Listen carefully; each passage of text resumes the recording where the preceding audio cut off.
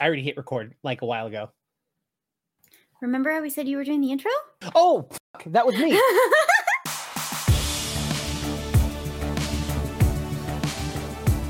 Hi, everyone, and welcome again to our show, which I promise will have a name soon.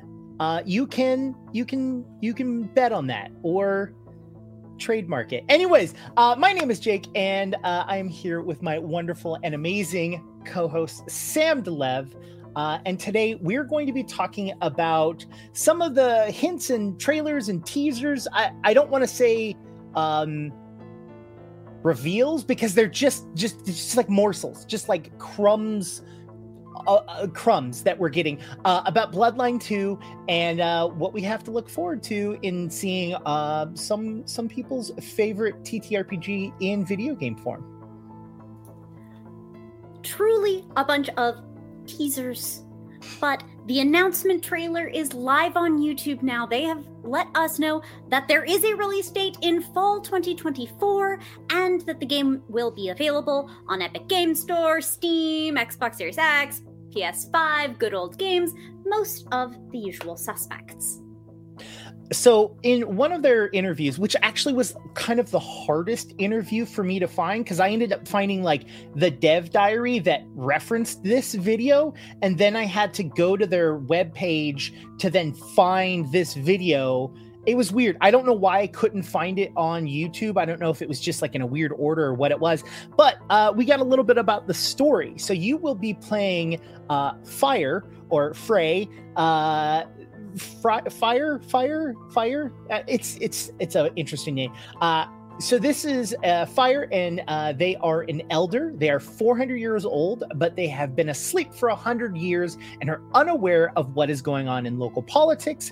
Waking up after 100 years, they have a mark on their hand and was covered in thin blood vitae, with their powers not fully enveloped to what they used to have. Fabian, a thin blood kindred, is trapped inside of their mind. Now, Frey is not aware of the current world, but Fabian is, because Fabian is a thin blood that is around currently. But Fire knows kindred world, so like they kind of mesh together, where like you as the player can walk around and understand that what a cell phone is, because you haven't been alive for 100 years, because Fabian is telling you, right? And so you don't have to play like a technophobe character, but Fabian and your relationship as Fire will change dependent on your gameplay and how you play. But what I find very interesting about the story is that no matter what clan you choose, you're still going to be playing the same character, which I thought was interesting. Yeah, I would assume that particularly an elder vampire would have very different background, very different attitude, very different experiences based on what clan they're part of, what their background is, but I can also see the argument for why one might streamline and able to focus on gameplay features and really fleshing out, unintended, these multiple clans. From what I understand so far, there are 4 clans that are going to be in the game on release, and those teasers we were alluding to earlier involve 2 of the 4 release clans, with 2 additional clans announced as added DLC. Thus far, we've seen little 15-second snippets of gameplay of a Bruja, who, surprise, surprise, was brawling, and a Tremere, who was doing a little bit of magic. How do we feel about it so far, Jake?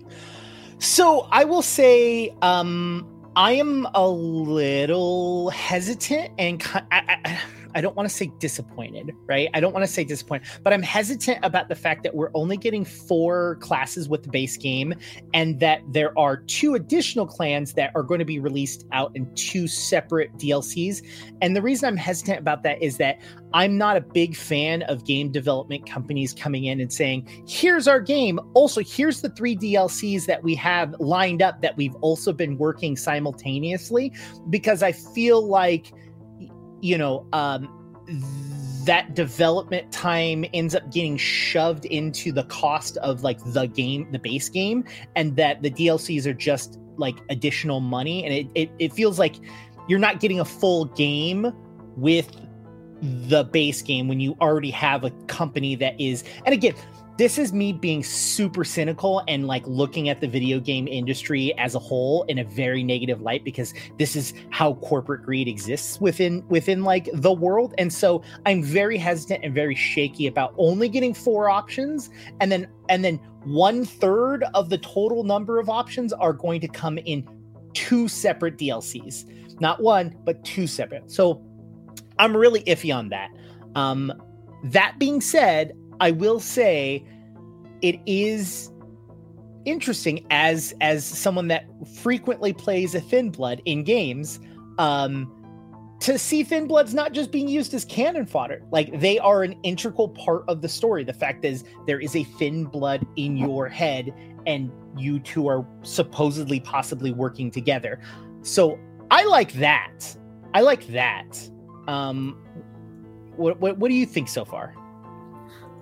I recognize that game companies will absolutely try to drain our wallets to the utmost, but purely from a game design perspective, I'm extremely cool with 4 clans on release. That sounds like the number that, even if you're starting multiple saves on multiple different characters kind of player, 4 is a good number for that. And ideally, it allows for fully differentiated playstyles, having few enough that you can ensure that the Bruja really feels different from the Tremere, really feels different from the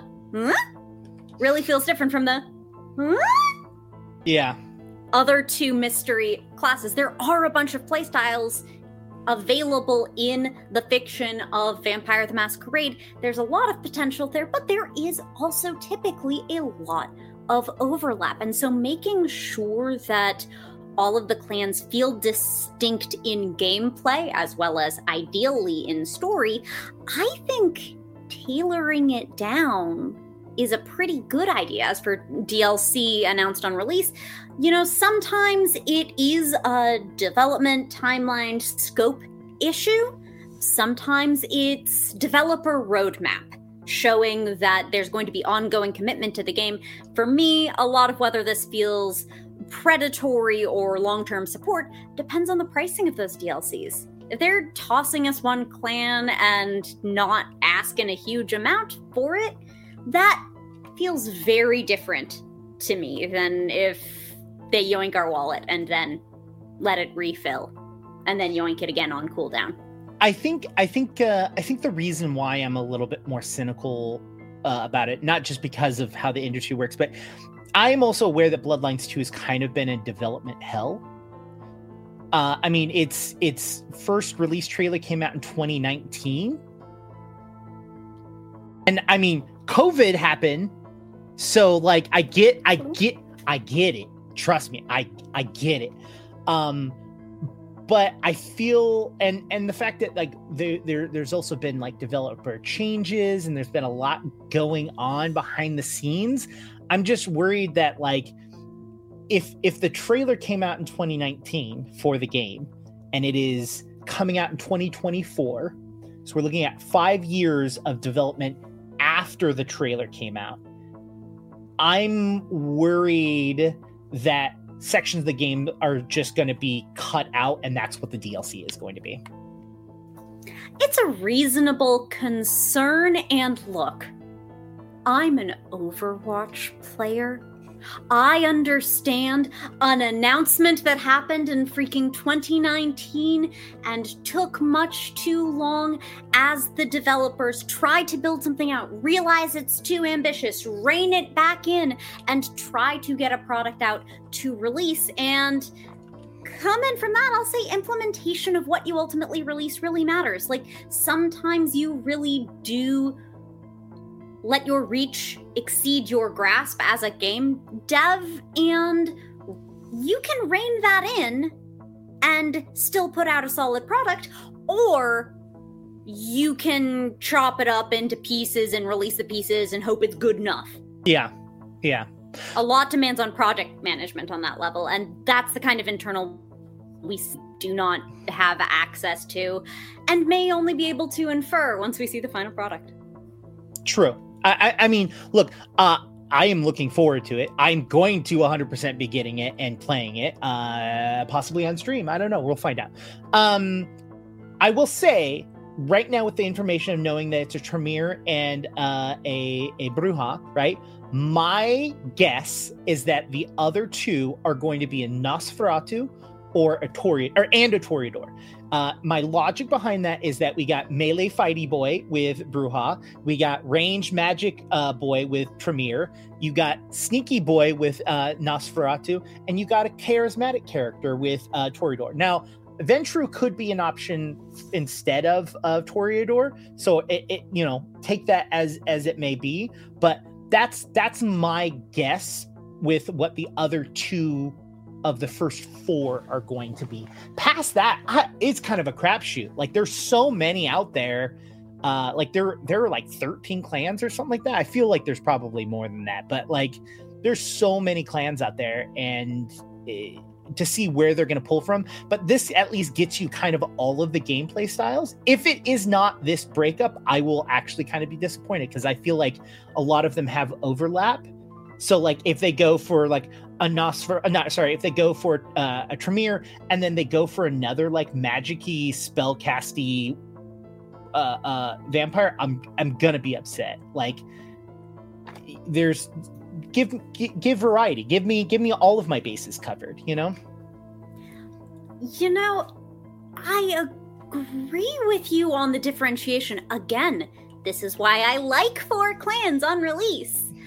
But I'm not fully convinced that our stealth gameplay will be represented by Nosferatu, specifically because of your point at the beginning of all this, where we mentioned fire is fire all the way through, and they might not mess with appearance per the Nosferatu clan curse. I don't know quite what they might pick for a stealth game style, because I also think Malkavian could conceivably have a little bit of overlap or conflict or otherwise muddy the waters with what they've clearly worked into the core concept of the game with Fabian and fire, and there is a thin blood inside you.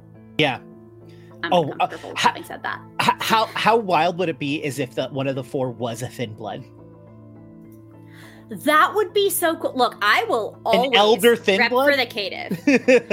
But I do think we'll be getting a Gangrel. I do think we will be getting them in DLC. What, Gangrel? Yeah, I can see that. Now, did you, I think we talked a little bit about this. Did you ever play Bloodlines 1? No.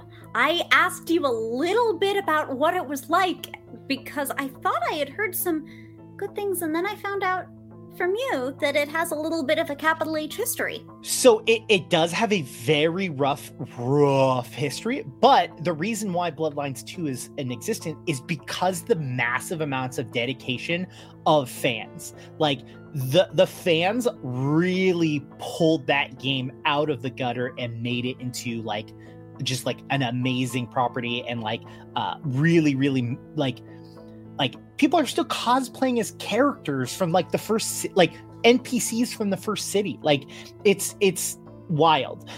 Again, it was a different time, and stereotypes were more accepted at that time than so there's some rough history with the game, and there's also some development hell issues in there as well. There's actually some really, really good like deep dives into it. I'll actually put it down in the description. There's like a long, like, I want to say it's like an hour-long deep dive into Bloodlines, and like someone going through and not only just playing the full game, like they don't show them play it, but like going over the different bits of the story through it, but also going into development and how and why things happen the way that they happen. And it's such a great deep dive. So I'll put that down in the description and check that out. Are you going to play Bloodlines 2? I'm currently on sort of a wait and see, to be perfectly honest. From the dev diary, from the narrative and RPG dev diary, and from the teasers thus far, I'm pretty confident that they're going to deliver some good action RPG, exactly what they're telling us, what their word things they're going to set out to do. My concern is whether the social will really hold up. It is a staple of Vampire, and although clearly the dev team is very attentive to the importance of choices and little things having big impact, I have yet to see whether that will really resonate on a deeper level, or if it really is just Fire wears some different clothes and then people comment on it. There's a whole range of variation of what people are looking for from dialogue and social interaction in video game RPGs, and so there's no way to make everyone happy. But we've seen from the little snippets so far that this is a game whose dialogue is summary style, and gosh, I know sometimes I'll pick a dialogue option based on its summary, and it wasn't what I meant to say, and I have regrets. How about you? You think you're going to be playing? I want to play. I want to play because I have played some of the other vampire games. I cannot remember what it was called, but there was a battle royale vampire game from World of Darkness that came out. It was actually very interesting. It was very fun, but I don't think that the community that is interested in Vampire the Masquerade was necessarily the same group of people that would be interested in a battle royale, and the people interested in a battle royale may not be interested in Vampire the Masquerade. So it's an interesting and fun game, but it didn't have a big enough player base, or at the time I was playing, it didn't have a big enough player base, and so it was like hard to get matches. But it was really interesting. I would like to play this game. It depends on what else comes out around that time. Like if I'm in the middle of playing something else, or if I just got another game that I'm still excited about, I'll wait. But I'm not going to pre-order it. I'm going, but if nothing else is coming out, I'm gonna pick it up. I'm gonna pick it up. And since I'm trying to stream more video games on Althaven, I'm going to try and play that maybe. So we'll see. What about you? Are you the audience, the people that I'm looking directly in? I am looking through the camera lens and into your soul. Are you going to play Bloodlines 2? Are you excited about Bloodline 2? What do you think the other two classes are? What do you think all 4 of the additional classes are going to be? Get into the comments and let us know. But for now, if you want to find more Althaven content in between now and fall 2024, when Bloodlines 2 really does come out and we find all of these things out for ourselves, you can find more of our videos here on youtube.com/@Althaven_ and find our streaming RPG content, including perhaps eventually Bloodlines 2, over on twitch.tv/Althaven_.